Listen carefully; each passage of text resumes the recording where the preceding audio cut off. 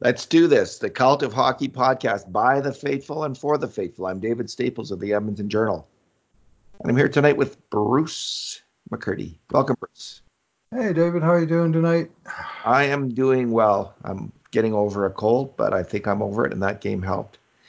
The Mm-hmm. Oilers won by, did you call it a billimeter?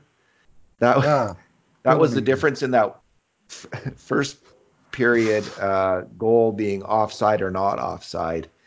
And that was a key point in the game. The Oilers were up 1-0, and their video coach caught that millimeter mistake by the LA King being offside, and fortunately the goal was called back because that could have been a completely different game, Bruce, Oh, if that sure. goal had not been called back. As it was, the Oilers won a very, very, very hard fought game over a hated rival, Dustin Brown and the LA Kings. 2-1 victory. The Oilers had 11 grade A chances to 9 for the Kings. This was a close game. It Uh, was. and I found it a really interesting game. I thought the Oilers were going to win all along, but they had to battle extremely hard. So we're going to do our two good things, two bad things, and two numbers podcast. And because it's an Oilers win, we're going to go with two good things each, as has become our custom, Bruce. It's a good custom. Yeah, yeah. It's always nice to talk a little longer about a win, or at least be a little bit more positive about a win. Have we ever Sometimes done one the? good thing and one good bad thing isn't a very fair balance for the actual type of game that it is. So Yeah. two to one. I mean, that matches the score card, and that's basically all the NHL tonight. 2-1, 2-1, 2-1, 2-0. Uh, Very low scoring games all across the league tonight. have we ever done two bad things? I think we have. Yeah, we have. All right. Okay. What's your We first good actually, thing? one time we did 40 bad things, but we didn't actually number them as we went along, but I think that was fairly recent. it was. Okay. Okay. What's your first good thing? Well, it's got to be Mikko Koskinen.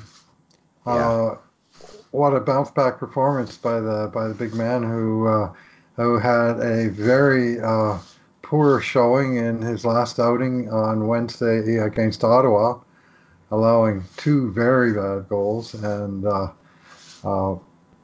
and getting blown out and first time all year where he didn't finish a game. And Dave Tippett, as he did with Mike Smith earlier a couple of weeks ago, after Smith got bounced in the game in LA, he came right back with the next game, and Smith delivered a big performance and a win in Vegas. And this time around, Koskinen, he was the difference man. I mean, that game, Oilers would not have won that game with average goaltending. And Austin Wagner, man, he's going to be oh, poor Austin Wagner. he's going to be seeing like the 3 meter goalie in his The 3 meter dreams. man. Because he was just swallowing up pucks. I mean, I guess you could say on the, and you probably did say that on the one they scored was a bit of a bad rebound. Yeah. But boy, did he make a lot of good saves on along the way, and he really calmed things down. I thought the Oilers were a little bit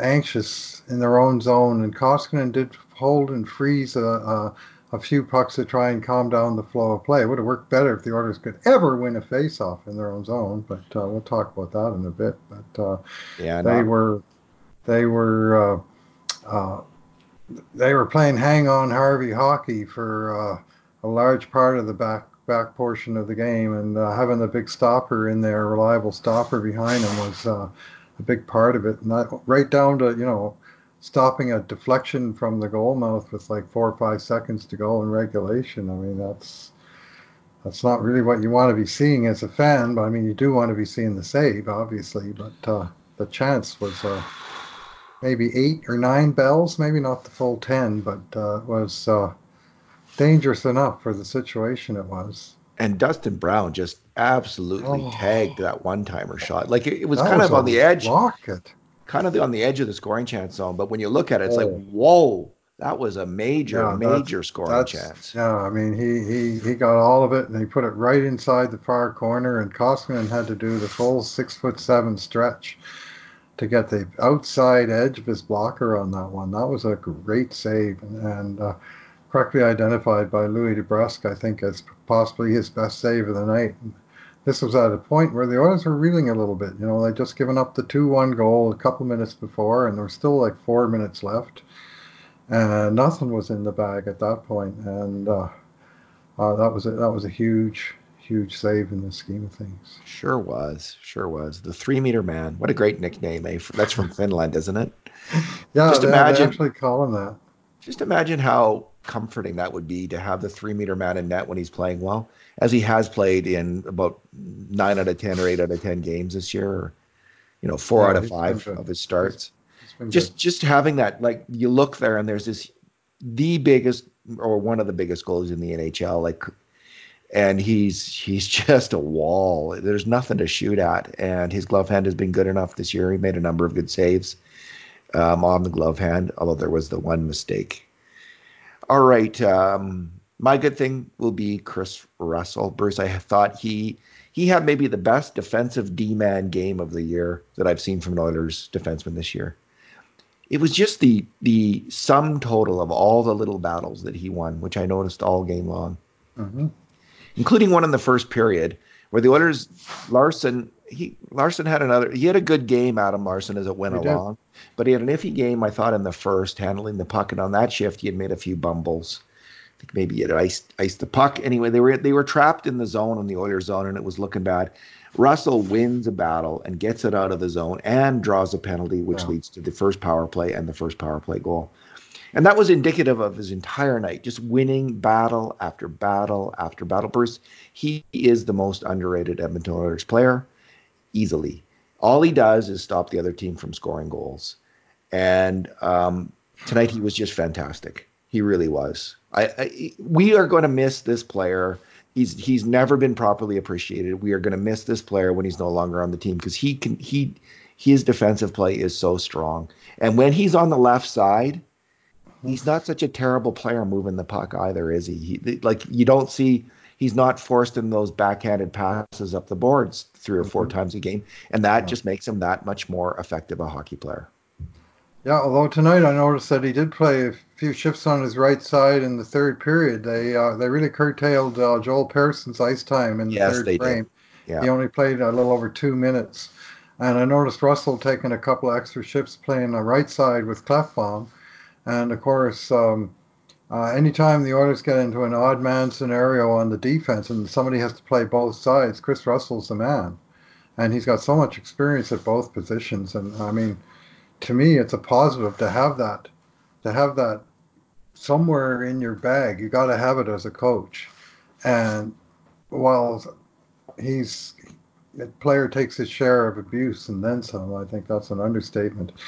Um, I think his versatility is in some ways, something the coach has got to have, and his confidence in having a guy that he can switch back and forth from shift to shift in a 5-man rotation situation.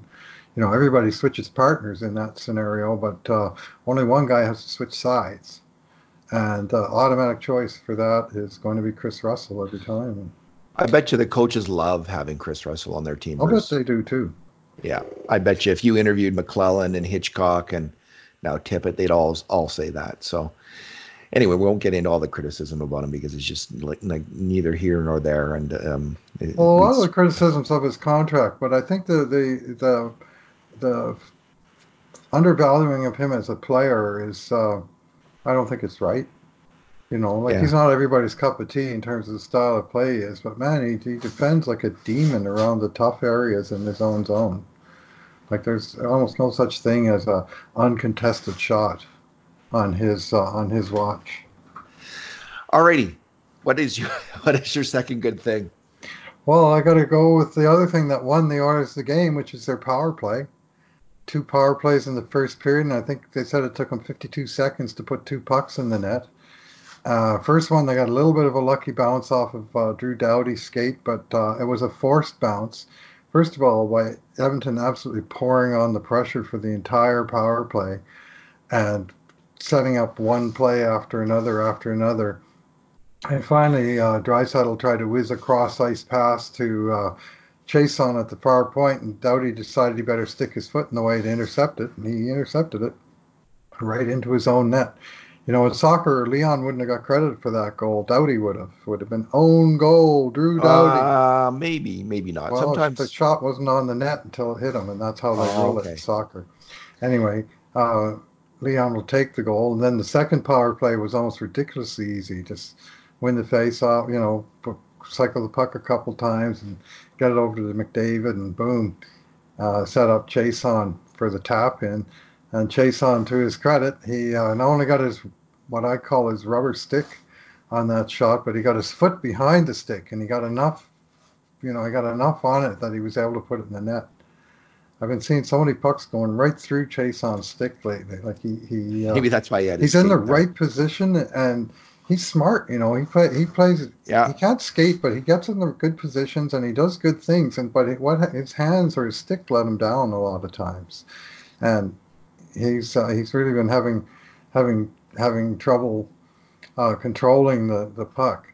But he controlled that one from about 1 foot out into the net, and that stood up as a game winner for Alex Jason, who wound up with a goal and assist on the night. That first power play, Bruce, they had five grade A chances in 35 seconds. Like they went to town. It was They were all over him. dissecting the LA Yeah. Kings. Like that was as deadly as that power play has looked all year long. I mean, that was just we are going for it. We are scoring a goal. And both McDavid and Draisaitl came out with their feet flying tonight. They were both determined to win this game. And when you see that, I think that's like with every team, there's kind of tells of when they're going to be on the game and when they're not going to be on the game. And 2016-17, I thought the tells were if Maroon, Cassian, or Lucic had a huge hit in the Right. first period, that was one of the signs that this team was going to win.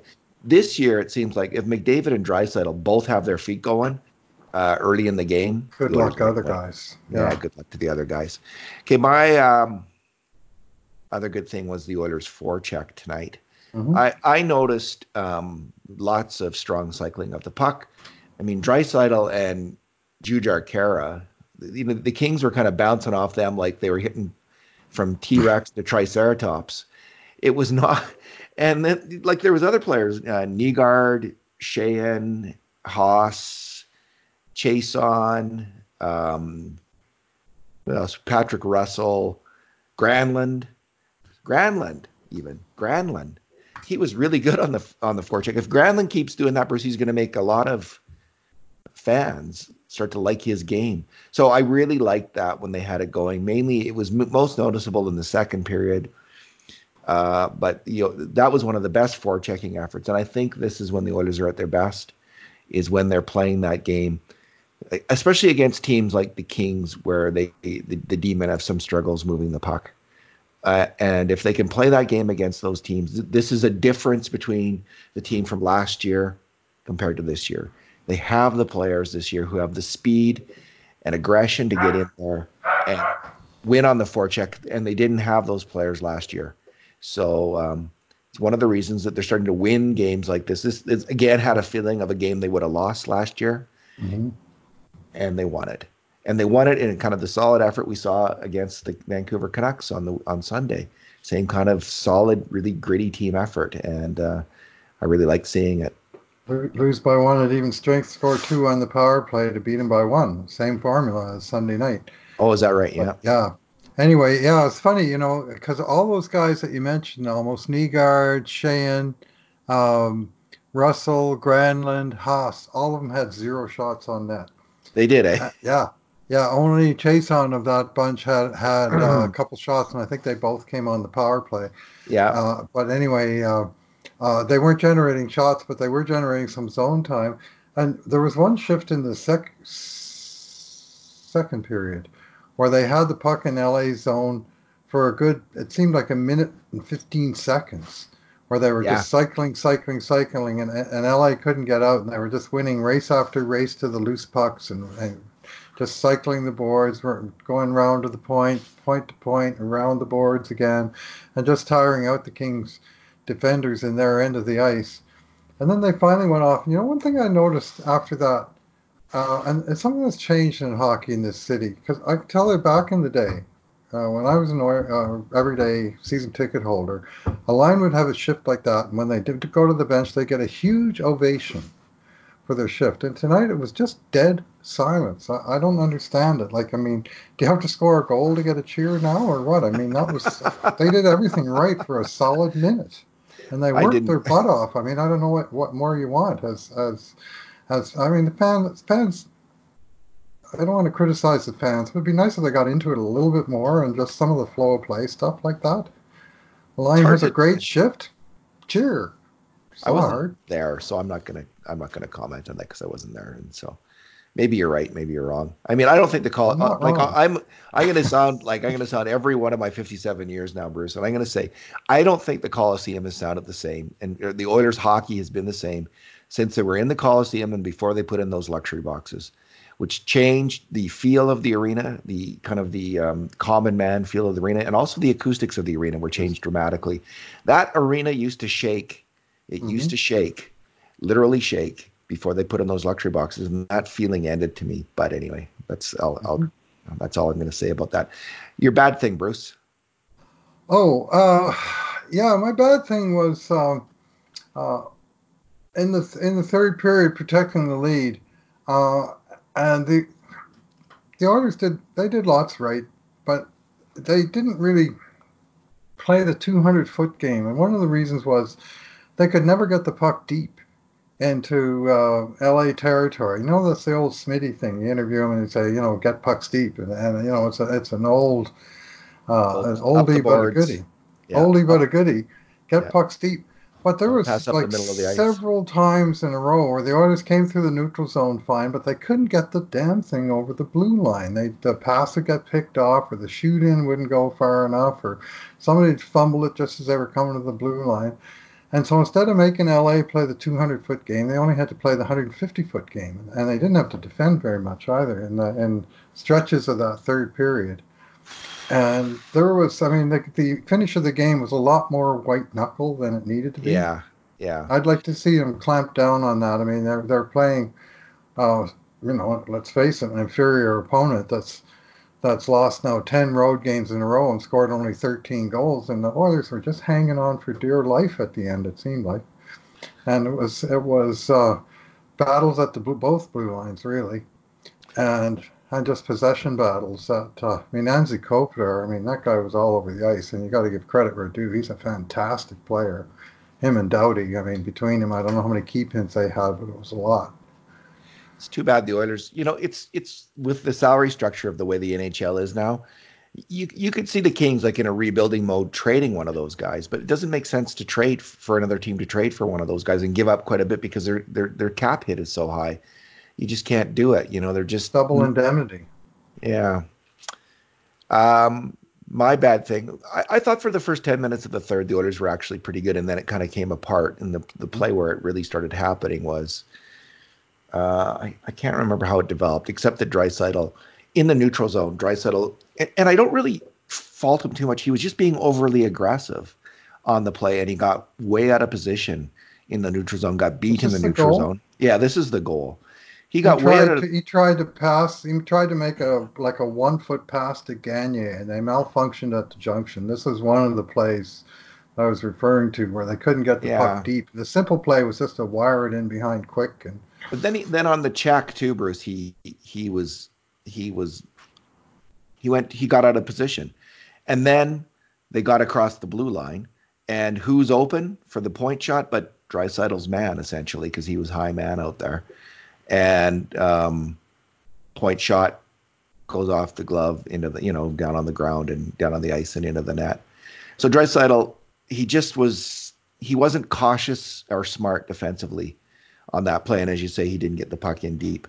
So I don't remember that part of the play, but I just, he just, it reminded me of a play a few weeks ago with McDavid um, in the third period, not defending on a rush down the wing where he couldn't thwart the player coming in over the blue line. And these are two such fantastic hockey players, obviously, easily the two top attackers in the NHL right now, or the two top attackers. There's some other really good ones, Pasternak and McKinnon and others, but such fantastic offensive players. Generally speaking, decent defensive hockey players, sometimes really great defensive hockey players, but now and then in the third period. And again, we saw it, Bruce, in the last seconds of the game where McDavid and Yeah. Draisaitl were out there and they couldn't get the puck out. Nurse couldn't get the puck out, and another grade A chance. So these are such fantastic hockey players. Yeah. It's almost like they have to do a little bit of rewiring still, in terms of shutting it. Like when they go into shutdown defensive mode, they got to get that Jacques Lemaire 1975 going on. Not the Jacques Lemaire 1969, but Right. Lemaire, the defensive player, who becomes suddenly a maniac, determined never to let a goal against in crunch time. Hmm. That's what Draisaitl and McDavid need, and probably will Yeah. get.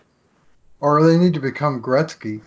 When the other team pulls their goalie, say, "Great, fine, score, get it over with." That'd be good. Jesus, I can't believe how many times I've had what seemed like a sure empty net goal, and one of those two guys has somehow messed it up. Like you think this is a gift now, right?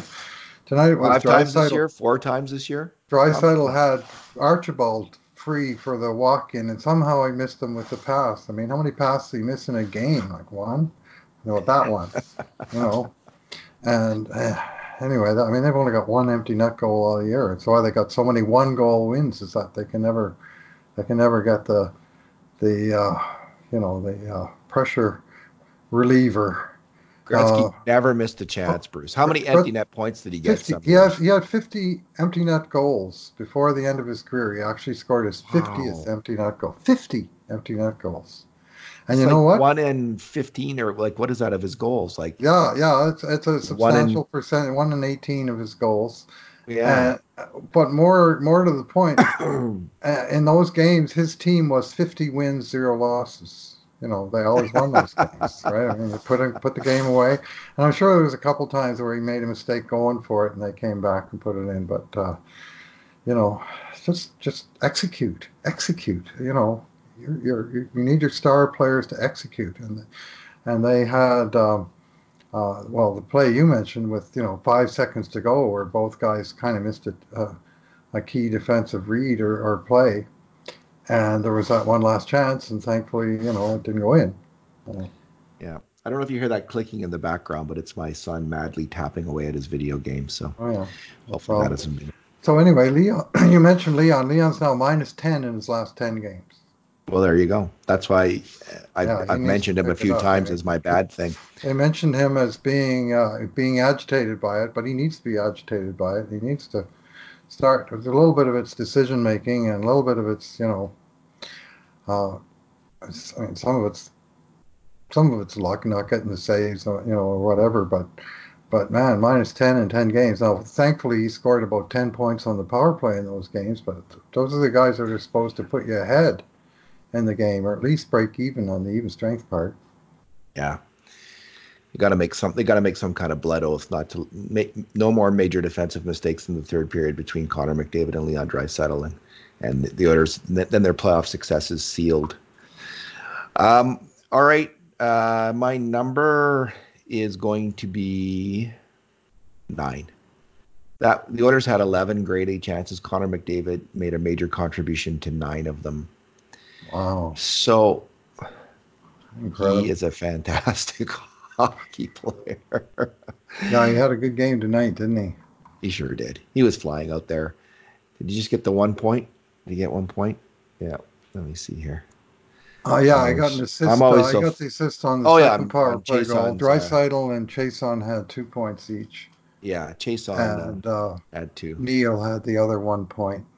Yeah, what a fantastic hockey player.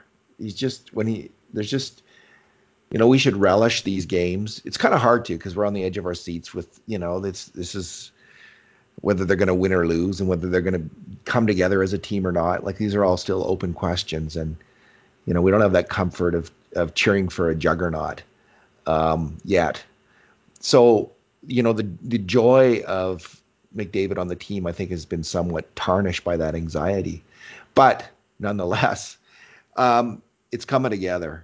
And in games like this, where the Oilers are kind of finding a team game, finding more than they have since I can remember, role players to play roles and are starting to relish those roles and succeed in those roles. it's easier to see, kind of on that background of competence. The brilliance of McDavid stands out even more, I think, and can be appreciated. And I'm not quite as nervous about the game, and I can just really relish how he does. So tonight was one of those nights. What a fantastic hockey player. Yeah, he's all of that. Skating real well these days. What is your number? Well, I'm gonna. It's a composite number, 9 out of 26. This is the Oilers' record of faceoffs in the defensive zone, and first concern is 26 faceoffs in their own end of the ice. Like they iced the puck numerous times. As I mentioned, Koskinen froze it a few times, but they were trapped in their own end and not winning the draws. I mean, that's only 35% of the draws won. So LA established a lot of possession directly off the draw, and Edmonton spent Whew. a lot of time, trying to keep the puck to the outside and generally succeeding. But that's a big part of the reason LA outshot Edmonton so badly, 36-20. And so Oh, that's what the shots were. That's yeah, interesting because the 30. grade Yeah, A the scoring chances. chances weren't, but the shot, Yeah. the possession time and the ice was generally tilted uh, towards Edmonton's territory, and I'm feeling like this. My game day post today, I actually got one thing right because I mentioned how LA was, you know, getting outscored by a 2-1 margin on the road, even though they were generating the majority, 55% of the shots on the road. Like, that's a pretty good possession number, 55%. Of course, some of it was driven by the fact, just like tonight, they would be trailing in a lot of those games and trying to come back. But that's what happened again tonight. Was LA really did have the lion's share of the shots, and especially at even strength. So it was kind of a hang on Harvey game for the Oilers at home against a bottom feeder. So we'll take the 2 points. It kind of reminds me of the game they beat Detroit early in the season, 2-1. It was the same thing. They led 2-0 early, and then it was just hang on and grit out the win rather than finding some way to put it away. And so anyway, yeah, you do take the 2 points and move on. I'm just getting that now. 28 shots at even strength to 15. So much the same. LA was really getting the significant majority of the shots. And Yeah. Koskinen was he was busy even when he wasn't making great saves. Like he didn't have a lot of time to relax out there. No, he did not. Yeah, Riley Sheahan, 5 face-off wins, 13 face-off losses. Yeah, oh Most of that goodness. against Kopitar. So, Yeah, but I thought Riley Sheahan had a pretty good game. Like without the puck, he was defending well. But I guess was he had without the puck a lot. a lot without the puck a lot. Okay, well, Bruce, the game grades are up, and I'm going to add this podcast to it right away. Sweet. When's our next game? Our next game is two Sunday. days from now. We're playing every even number date for the foreseeable, right up to the 20th. So Okay. Sunday, Tuesday, Thursday, Saturday, Monday. They go right on through to uh, 20th and then 21st. They play back to back at home. Who are they playing Sunday? They are playing Buffalo, Ooh, uh, and then they finish the homestand against Carolina. those are two scary sounding games to me. Buffalo, like teams that Both those teams have given Edmonton all kinds of trouble in this barn. which teams haven't. Oh, So it's anyway, we'll just see. We'll see. Be nice to go on another little winning streak here. Wouldn't it? That'd be very, very sweet. But 18-13, I'll take that. yeah. That's 18 wins, 13 losses. 5 games above real 500. So way to go, Oilers.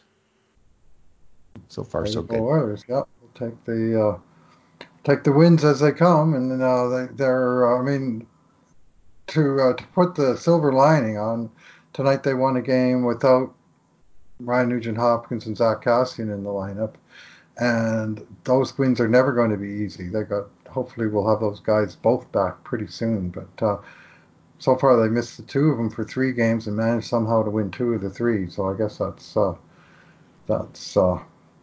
very much good news. Alrighty. Thanks for talking tonight, Bruce. Thanks for listening, everyone. I'd like to thank everyone for listening as well. We've got, as I've said many times, we've got the wisest fans in the world listening to this podcast, and it's a great deal of fun to converse with them daily on Twitter and interact with them. in that way. And Cheers. in the meantime, and in between time, this has been another edition of the Cult of Hockey podcast.